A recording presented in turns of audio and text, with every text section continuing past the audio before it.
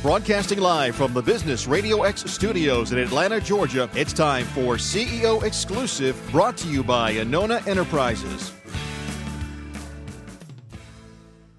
Good morning, everyone. Welcome to CEO Exclusive, where we get emerging trends from CEOs and their most trusted advisors. And I'm delighted to have on today's show Charlie Whitfield, CEO of Witty Apps, and her executive coach, Rick Crane, with Breakthrough Business Solutions.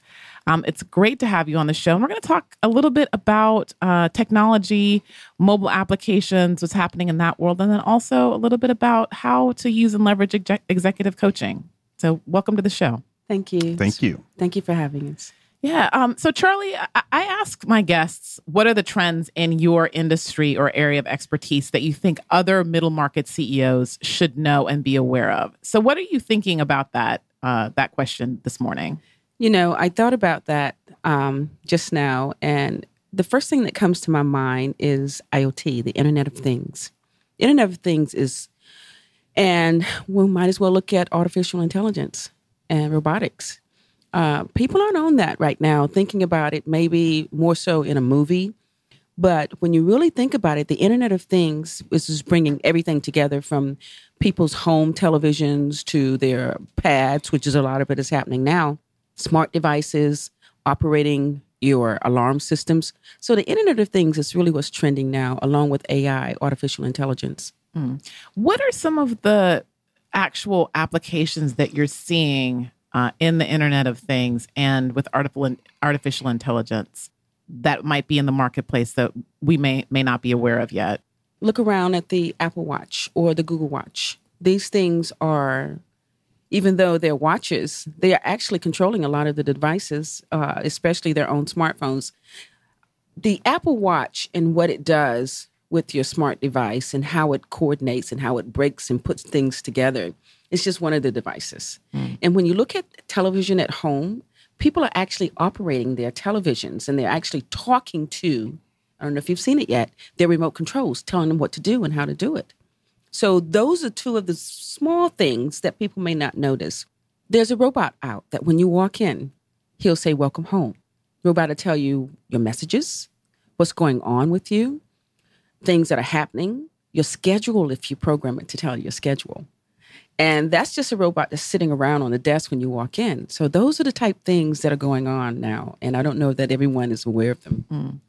And so where does Witty Apps fall in this whole world of the Internet of Things and technology and applications? I appreciate that question. That's a very good question.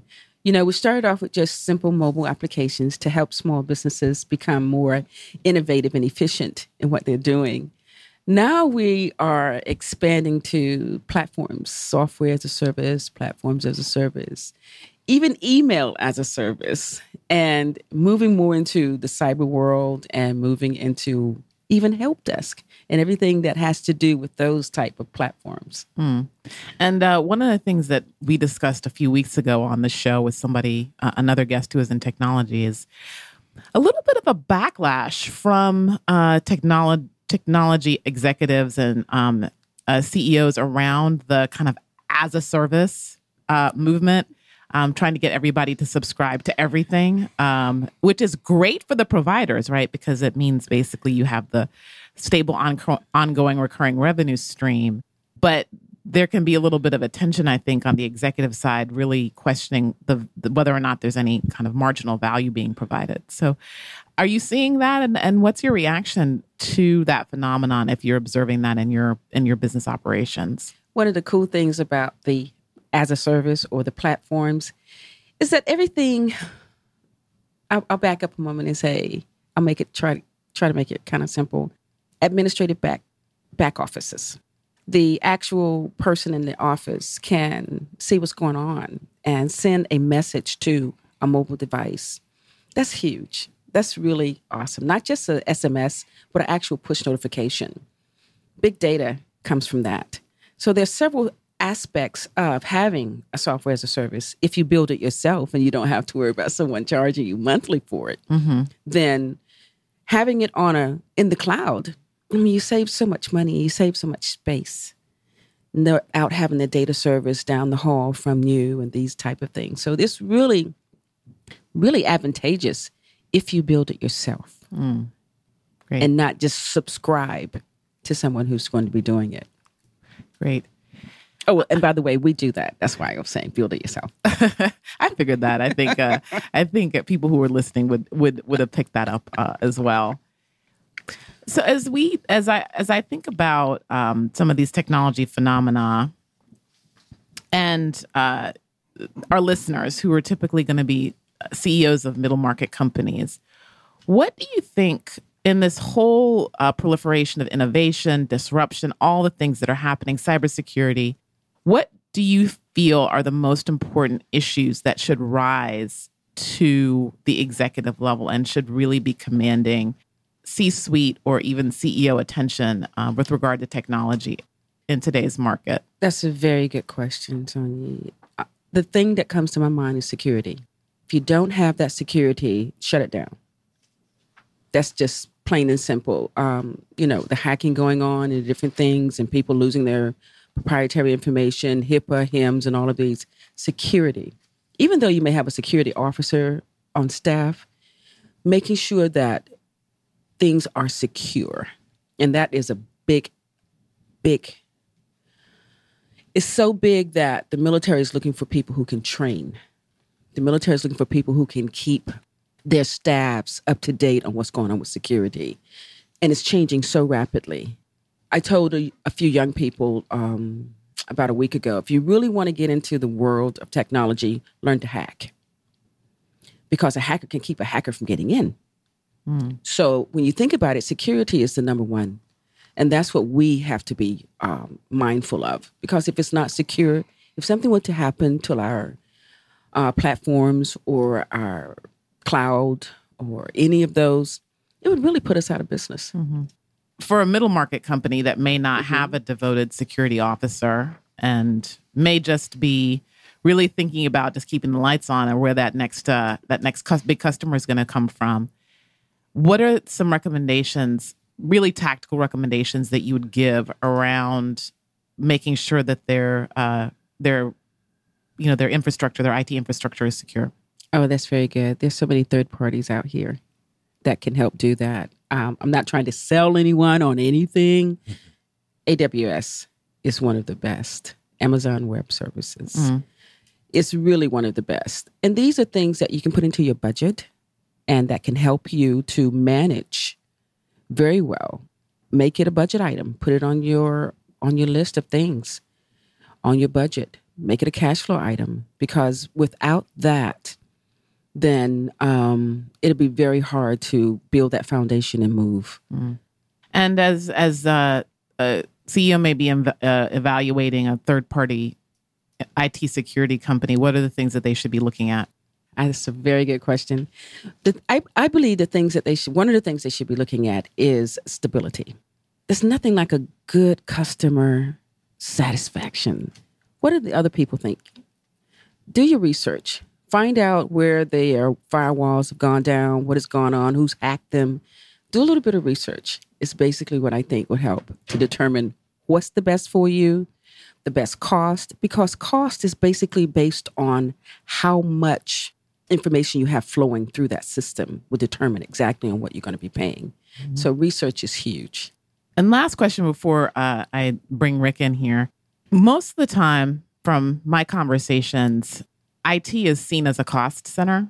And in many cases, kind of bleeds companies, and it doesn't really, it kind of gets a bad name, And I was wondering if you have any thoughts on how, if it's possible to turn what, is perceived as overhead or an ongoing cost into something that could be revenue generating or a net benefit economically to the business. Everybody wants a return on their investment. Don't they? I'm telling you, that is huge. That is wonderful. And, there's so many things out here that you don't have to really pay a lot for. Again, not to trying to sell anybody, but, Google has a wealth of things that people can use that they don't have to pay an arm and a leg for. $25 a month will help you with your email. I mean, there are things like that that can really put somebody who is strapped for cash or cash flow is not as good as they want it to be. But there's so many things out here now that are free. And it just takes a little bit of research. Again, I'm not trying to sell anybody on any particular thing, but these are some of the things that we started with. We really looked to see what we could afford and did our research. Great. Now, Rick, completely different industry. As you look at your clients, what are you seeing as they confront technology or other markets that are changing very quickly and maybe experiencing some disruption? One of the questions, thank you, that you asked about IT being an expense, actually, when you start getting to the middle markets and the fast growth companies, IT is pretty much setting the budget for the company. So IT is a very important seat at the table in companies right now. And it would be a really good, idea for small companies to start looking at that, because there's a lot you can learn from larger companies who have already been there.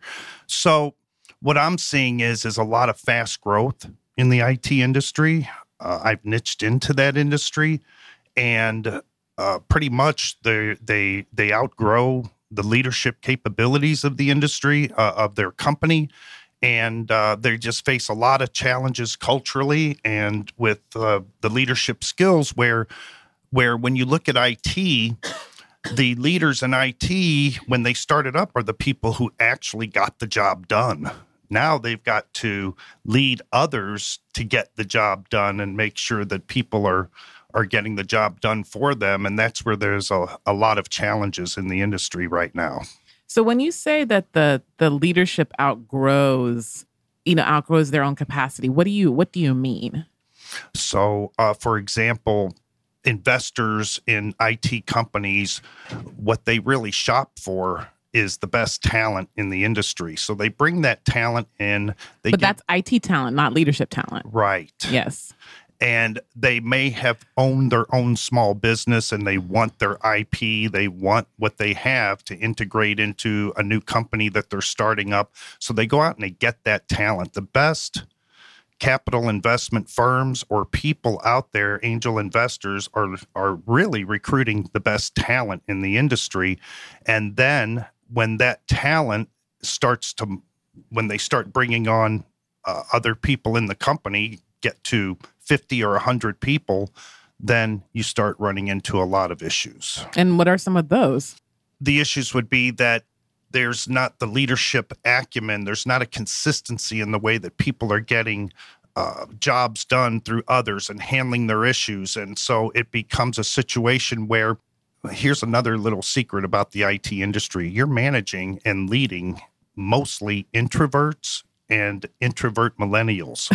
So there is a different way of leading introvert millennials than there is, say, 20, 30 years ago when I was leading people in organizations. So it's... I imagine a lot of texting, right? It's a lot of challenges, and it has just been a blast working with companies in that industry. Mm. And so as these companies begin to experience these fast growth and the leadership starts to maybe hit the wall of their own leadership abilities, what are your recommendations for some of the issues that they may be encountering as they grow? A big thing is to make sure that you're running an all-inclusive culture. So education actually means to draw out and use techniques and skills that draw out information from your employees, from the people that work for you, rather than push information on them. So to get millennials and millennial introverts engaged and to keep everything transparent and above the table so that you have a cohesive unit that's working towards a goal, just make sure that you're using techniques, a lot of open-ended questions during your meetings to get information out and just not letting things slide when nobody has anything to say. So what are some of those techniques? You said open-ended questions. Any other great recommendations there? Yeah, I'm working with a company now. We've started at the top, and now we're put together a leadership program that's going down through every employee in their company, and we're at the management level now. So working with the mid-level executives right now, a lot of the techniques are do small teaching moments. So if you want to do a one-to-one feedback session, believe it or not, that's a big problem in business, just being able to deliver an effective one-to-one feedback session. And when you have an introvert giving feedback to an introvert, what you do is you do a teaching moment, a skill, apply a skill or teach a skill, then do some role playing and actually have them act it out. And then once you've done that and you've critiqued that and then you've tried it over again, because asking powerful questions is a real skill and it takes time. And then from there, make sure that you're closing up with some actions and some accountability to close the meeting out for the next time. So when you say a teaching moment, usually when I hear teachable moment, I was like, oh man, I made a mistake. So now they're going to tell me what I did wrong. Well, I'm not exactly talking about the feedback session itself, the training for the executives and managers to deliver the feedback. So I use tools such as LCS. Likes, concerns, suggestions. Here's what I like about what you did. Here's my concerns, and here's a suggestion. And those even the concerns and suggestions can be turned around into questions. So what would this look like if we tried this? What do you think about this? So always start with something positive and then end with something positive. And I think it's no secret that empathy is a big problem in the executive suite, and always has been. Well, one question I have for you about that, and this is maybe just a personal gripe. When people are delivering the feedback and they say something positive, and then they deliver the feedback and then they say something positive, it's like this is so disingenuous. It's just like, oh my God, really? So how do you give the feedback, or even the sandwiching, trying to package it in something that feels good? How do you make that authentic? Because often for me, it does not feel very authentic at all. I really, really like that question, because authenticity and being genuine is the biggest part of this whole thing. So first you have to work on yourself. Before I even get them to be able to do this, they have to be a high-performing team together, which is why they're role modeling or role-playing these things together. They have to be a role model for their team. Remember this, the people will always model the behaviors of their leaders. So if you're genuine, authentic, and have a passion to help others succeed, and that's the reason that you're in the meeting with them, and not to give some kind of discipline, how many times you've been late, but to work through what the issue is and what you can do as the leader to help them and try some new things to help them assimilate into the working environment, because they have great talent and it costs way more to go out and replace that talent than to try to make that person have a great, engaged and successful career in your company.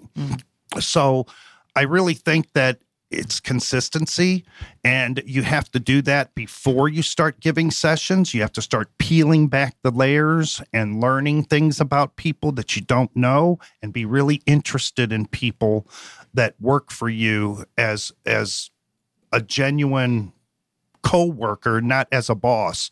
And from there, the feedback sessions, then if you apply some of the skills and techniques that we teach, are very genuine and authentic. And so, Charlie, what is your thought and your philosophy on giving feedback? When you said that question, I thought, you did a good job, and I'm very proud of you. And then comes, but you really need to work on this, that, and the other. I had to teach my coach how to really talk to me. This coach? Yes, this coach right here. Yes, okay. This coach right here. And he's so smart and he got it. If he wanted to get something out of me, he needed to understand how I work and what helps me. So if he were to say, walk into the room and say, what you need to do is such and such and such, and I can't believe you did that. But instead, he says, that was a great job you did. Let's see if we can improve that. Now, doesn't that feel better? If it's genuine. And it is genuine. If because it's genuine. One of the things I like about my coach, Rick Crane, I call him Coach Crane, is that he is genuine. One of the things that I really appreciate about working with him over the years, he has my best interest at heart. And that is huge. So when it comes down to people who work with me, I have their best interest at heart. And not only their best interest, but our culture is family first. When you think about family, your own family, regardless of what situations you have, some of us have very dysfunctional families. But when you think about the love that generates from that, you're thinking about not only the person who's working for you or with you, but you're thinking about their son or daughter or their wife or their husband. So that empathy right there in itself helps me to want to help them to do better. Mm. And in the actual feedback sessions, what did you train Coach Crane to do? Oh, that's a good question. He's sitting right by me, right? I'm act like he's not in the room.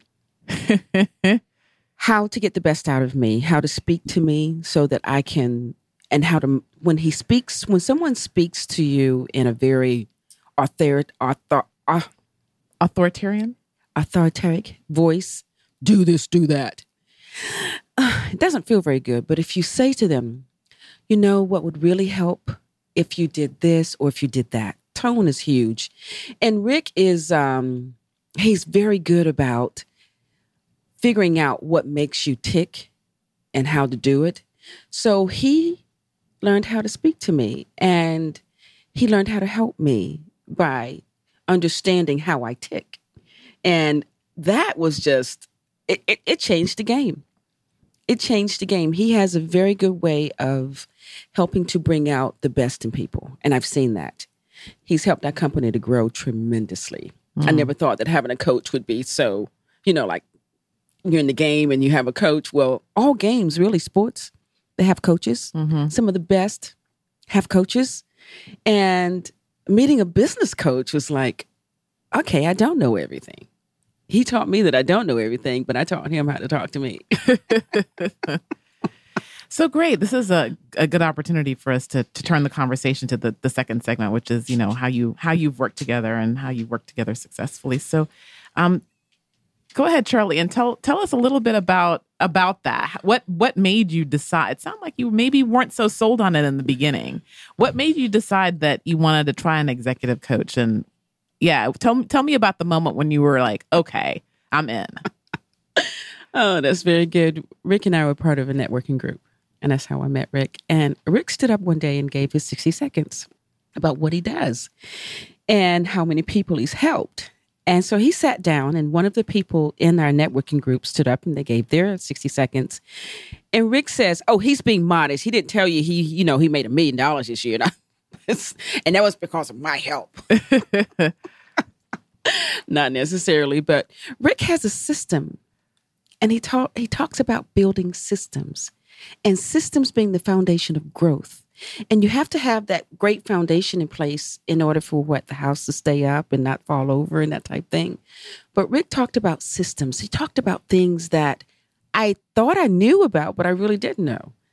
And the moment I realized that I needed help was when he said, I help you to grow. Not just your business, but you. So as far as the business, yeah, sure, the business. But the business can't grow without the CEO growing or the people in charge growing. So somehow he pulled all of these wonderful things out of me. And I am better for it. I think better. I'm more engaged in not just my growth, but the company growth, the motivational, the books that I have to read and the things, not that I have to read, but he suggests things to me. Mm-hmm. He's already made notes about everything I said. I know. He's going to get you back for it later. I'm very clear about that. Rick, this is very interesting. As you being a coach, looking at the growth of your clients, what are the areas where you see that that are most in need of growth when people come and start working with you? Well, if you think about it in small business, that's before the middle market that you had spoken about before. There's the CEO and there's maybe a couple of other people, maybe 5, but usually 1 to 5 people. So when you think about leadership, you think about leading across, leading down, and leading up. So where does a CEO go? They're leading down. There's nothing across and there's nothing up. So I kind of fill those gaps and start through coaching methods, teaching what it means to lead across, lead up, as well as lead down. And from that, the leaders start growing into a vision for themselves that is much larger than maybe what they started out with. Was that true for you, Charlie? Oh, yes, most definitely. As a matter of fact, this past year, at the end of the year, most people at the beginning of the year have these New Year's resolutions. But at the end of last year, we did our goals for this year. One of the things that I really learned when we were doing our goals from Rick is that when you set a goal, the goal of the goal is why. Keep asking yourself why. And then when you come up with another question, ask yourself why, until you get to the point to what it is that you're really trying to accomplish. So say, for example, I'm setting a goal to do more motivational reading and to help myself as an individual to be more open to the universe or whatever. So that's going to take me doing some reading, maybe some meditating. So the next question is why? Why do that? So I'm doing that because I want to not just better myself, but understand other people. Why? So by the time you get to the last why, and this is Rick's teaching here, I was able to see that my purpose was a lot bigger than I thought. So going through the whys of why that goal helped me to understand that was I feel like that's my purpose here in this world. So why do you want to learn more about motivating others and motivating yourself, bettering your situation? It'll help me to understand my purpose here in this world. Mm-hmm. So that goals, and then the why. I think he asked like 5 whys. By the time I got to the last why, at first I was like, why? What do you think why? What do you think why? But with Coach Crane, he has a way about himself that, I'm a very independent, aggressive, alpha type personality. But he helps me to see that I don't have to be that way all times, because everybody can't tolerate that. Oh, boy, I know. I know. So Rick, actually, Coach Crane, he has a way with, not just a way with me, but his instructions and his coaching mechanisms for businesses. I know he's been around for a moment, so he's seen a lot of things. I've seen him help a lot of people, especially me. Hey, one question I have listening to you describe your relationship, Charlie, and I'm going to actually give this question to both of you. It seems like there's been a lot of trust that's developed in your relationship with Coach Crane. And tell us a little bit about how that trust developed and, your thoughts on developing trust with people that you work with in general. That's an awesome question. Thank you so much for asking. Because I think for me, it was difficult to trust someone that really didn't look like me. And I've always had my stereotypical ideas about. I go back to something I said earlier.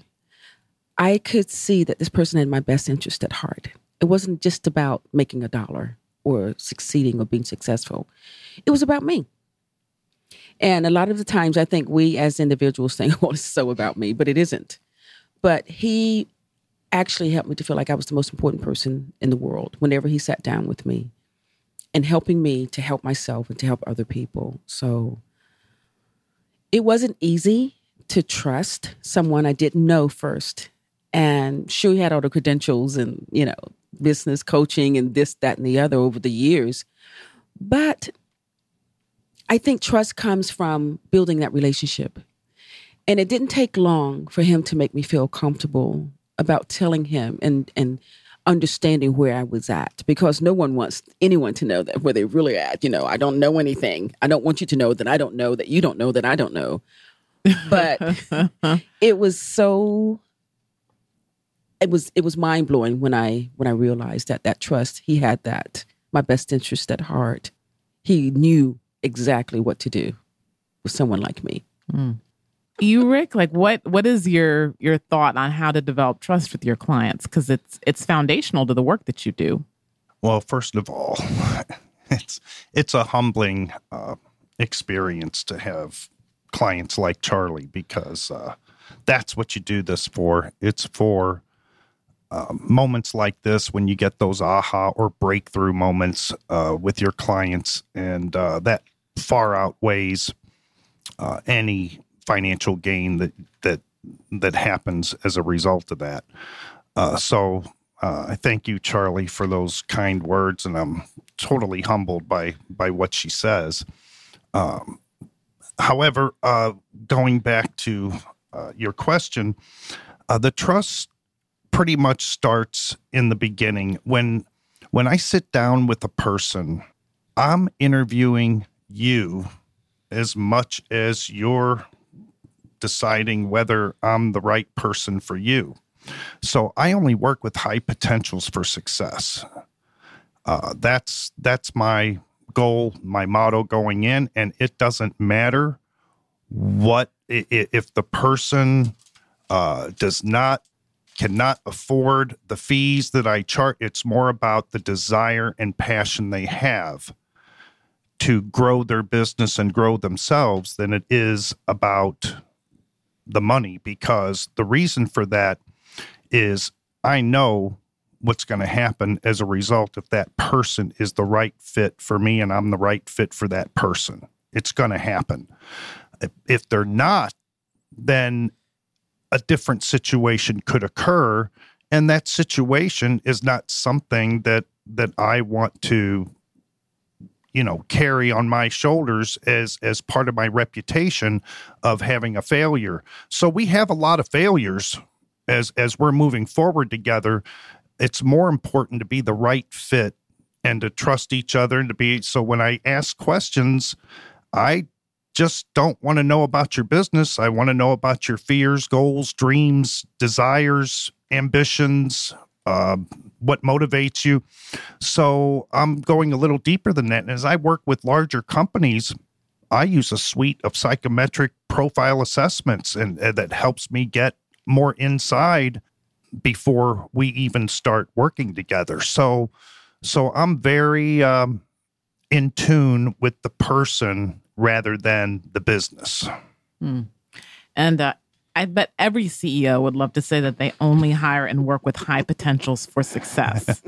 So can you go into a little bit more detail on how you assess and determine who's a high potential? Because, I mean, we all want that, right? Mm-hmm.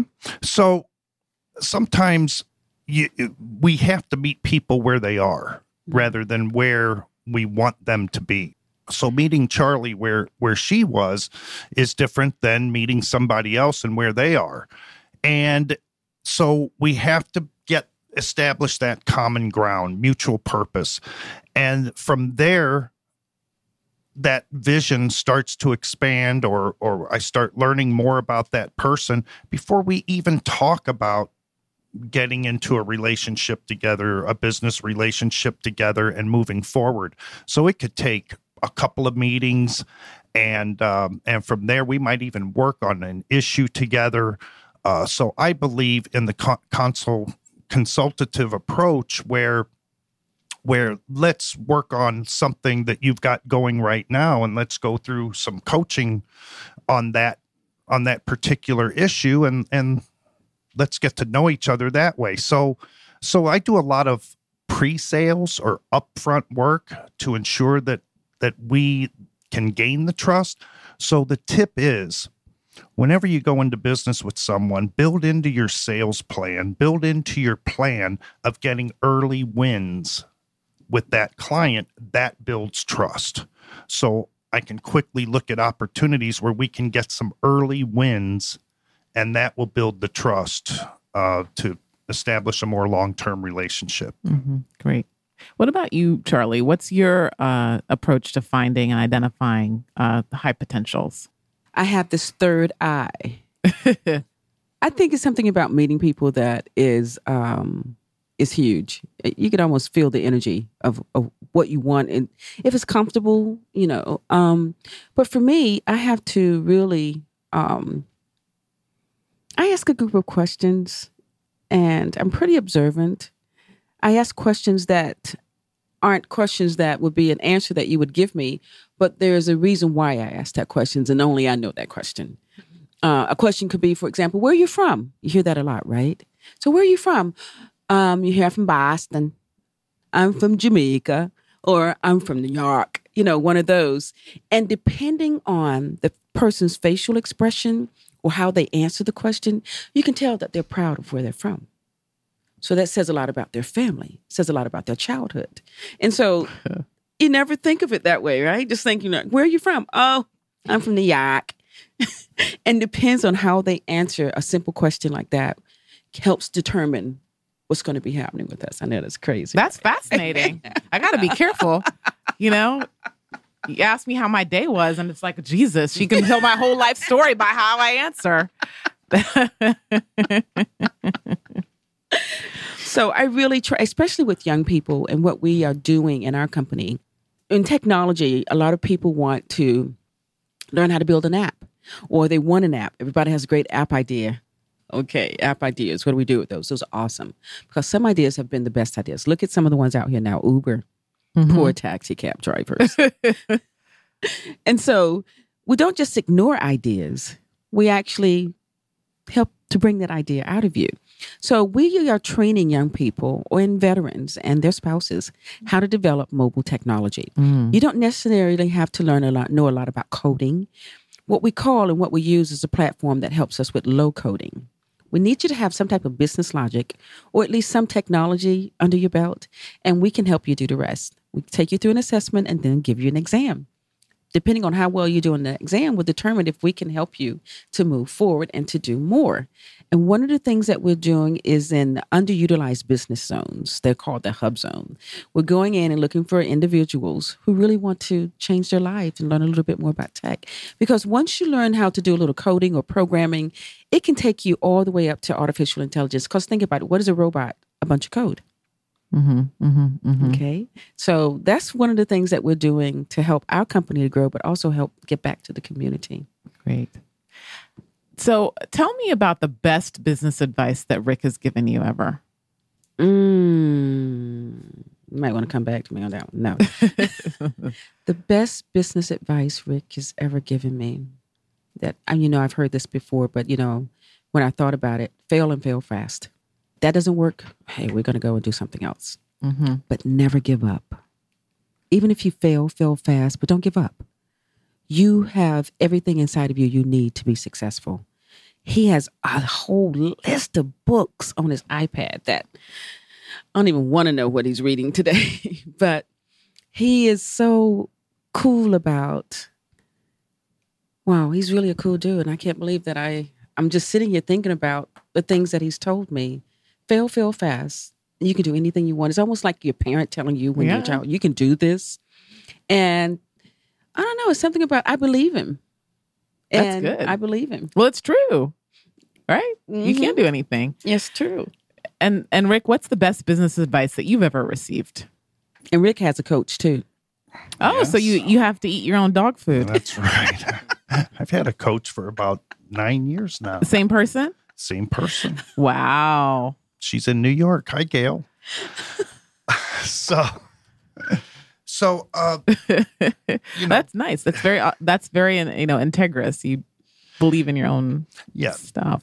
Believe it or not, when I was about 6 months into coaching, after I came out of the corporate world, got certifications, and I was starting up companies for the company that I work for. I was going to different places in the nation to start up from the ground up and grow companies and branches.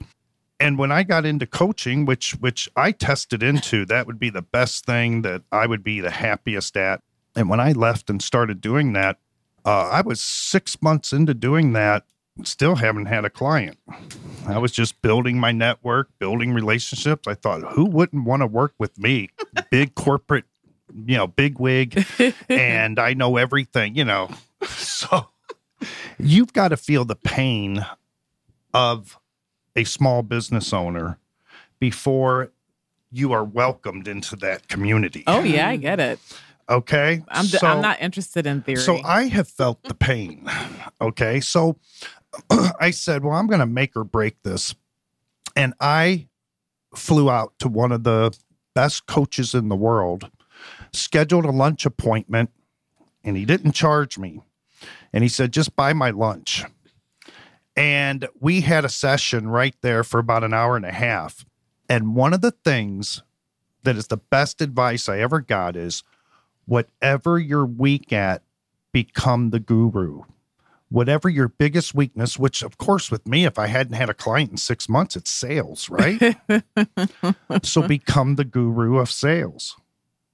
And he made some suggestions. It was a list of 11 things that he made me. He said, okay, at the end, I want you to tell me the 11 things that you've learned here today, which is also my way of doing things too. And then which 2 or 3 are you going to implement when you go back? And here's the other biggest advice, which is a lot of what Charlie's saying. This is the second piece. If you let this get to your identity, you're cooked. Whatever this is. Yeah. You People will know, people will feel the energy, and they'll know that, you're desperate. So if you let this affect your identity, who you are, what you say to yourself when you're by yourself, if you let this affect that, then you're cooked. You won't have a future at what you're doing. So those are the 2 biggest things that I told him I was going to go back and implement. And in the second 6 months, I had 6 clients, which is pretty good. If a coach brings on 6 clients in 6 months, that's a A-team coach. Okay. Yeah. And from then on, once you have a couple success stories, then that's what multiplies the business. It's all about the referrals. Great. So, in our last question, which I think is really great, and I'm going to actually toss it over to both of you. I think it's really important. You just said something that is really big about not letting events, whatever they are, get to your identity. But that's easier said than done, right? When something, even something good, right, can get to your identity and all of a sudden you get big-headed, or I get big-headed. I don't know about you. But how do you do that? I mean, in practice, how does one keep events? How do you stay unswayed by success or failure, So I really like using quadrants, the 4 quadrants, and you draw this in the middle and you've got 4 quadrants. And in those 4 quadrants, it's win-win, win-lose, lose-win, and lose-lose. So you could pretty much put yourself in one of those quadrants as to the type of identity or the way that you are wired when you have interactions with people. So we want to create win-win situations, right? We want what we want, and we want other people to get what they want. And from there, you're building great relationships and great, business transactions. And everybody feels like they got a value exchange for the paper that they put on the table. A lot of times working with business leaders, we're working in more passive aggressive or even aggressive mode. And that is affecting the relationships, people around us. It's even affecting our own personal lives and relationships in our lives. So there's teaching and learning moments around all 4 of those quadrants, because I want you to understand what the outcome is in every single one. So then we look to stay in your identity is stay in the win-win situation. And we're all going to go below the line because sometimes we have had enough of a situation. And then we know if it's not a win-win situation, get out of that situation and get people around you that are like you, that can pull you up. And a lot of times you'll see CEOs hire people that they have to continuously pull up Well, we did the opposite in Charlie's business, and we brought somebody in that's actually pulling all of us up. And as a result, the pipeline is tremendous and about to explode. So that keep good people in your life, and you'll keep your identity in a straight, in a really good upward and productive and meaningful to society and to yourself and to the people around you. And so, we slip below that line, and it's knowing that we're below it and coming back out of it quickly. Mm-hmm. Thank you. Charlie, what are your thoughts on making sure that events don't get to your identity? I love that question. I was really listening to Rick. I've learned to listen. Not saying I didn't always, but I've learned to listen. I meditate. I just be still. I can't hum and do the ching chong and all of that. But when I find that things are getting in my way and I don't have that inner peace, I sit and I be still. Listen to something motivational. Go help somebody. Help somebody else. Not just give a bum on the street a dollar or a dime when we go get a whatever.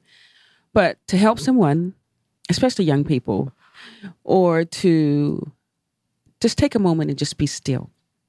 I try to do it 20 minutes in the morning or 20 minutes in the evening and just be still. My mind is going rapidly crazy with all kind of thoughts I haven't thought about in years. But I guess that's just the mind's way of saying, yo, I'm here. What's up? You're not thinking right now. You're trying to be still. No way. But that brings about an inner peace that helps me to, it's amazing what it does. The confidence, the ability to let go of things that really aren't important, and something motivational. I'm always trying to keep that great energy of the universe around me. And it has made me a better person, seriously. And I guess something that simple. Awesome. Thank you. Well, let's close the show by finding out what's new in your business, Charlie, that you think CEOs would love to know about. What's new in my business that CEOs would know about? Rick mentioned the pipeline. And we did bring on someone that helped with business development. Mm-hmm. And business development is huge. We have a sales culture now. Before it was build, grow, build. We're more into a sales culture because when you have sales, you can give people jobs. People can go to work. We can hire more developers to do the jobs that they need to do. So sales culture is huge. Yeah. Awesome. Thank you, everybody, for a wonderful show. Charlie, if people want to get in touch with you to find out more about anything they've heard today, how can they do that? Oh, wonderful. Whitty, WHITTYAPPS.com is our website. Or you can send us an email at info@whittyapps.com. Try calling us at 404-937-4058. Thank you. And Rick? Thank you. You can reach me, Rick Crane, at Breakthrough Business Solutions. Rick.Crane, that's CRAIN, at fastbts.com, fastbts.com. And our direct line is 404-217-9924. Thank you, everybody, for a great show. Excellent. Thank you so much for having us. This show is brought to you by Anona Enterprises, where strategy is your access to money and performance. Learn more at AnonaEnterprises.com.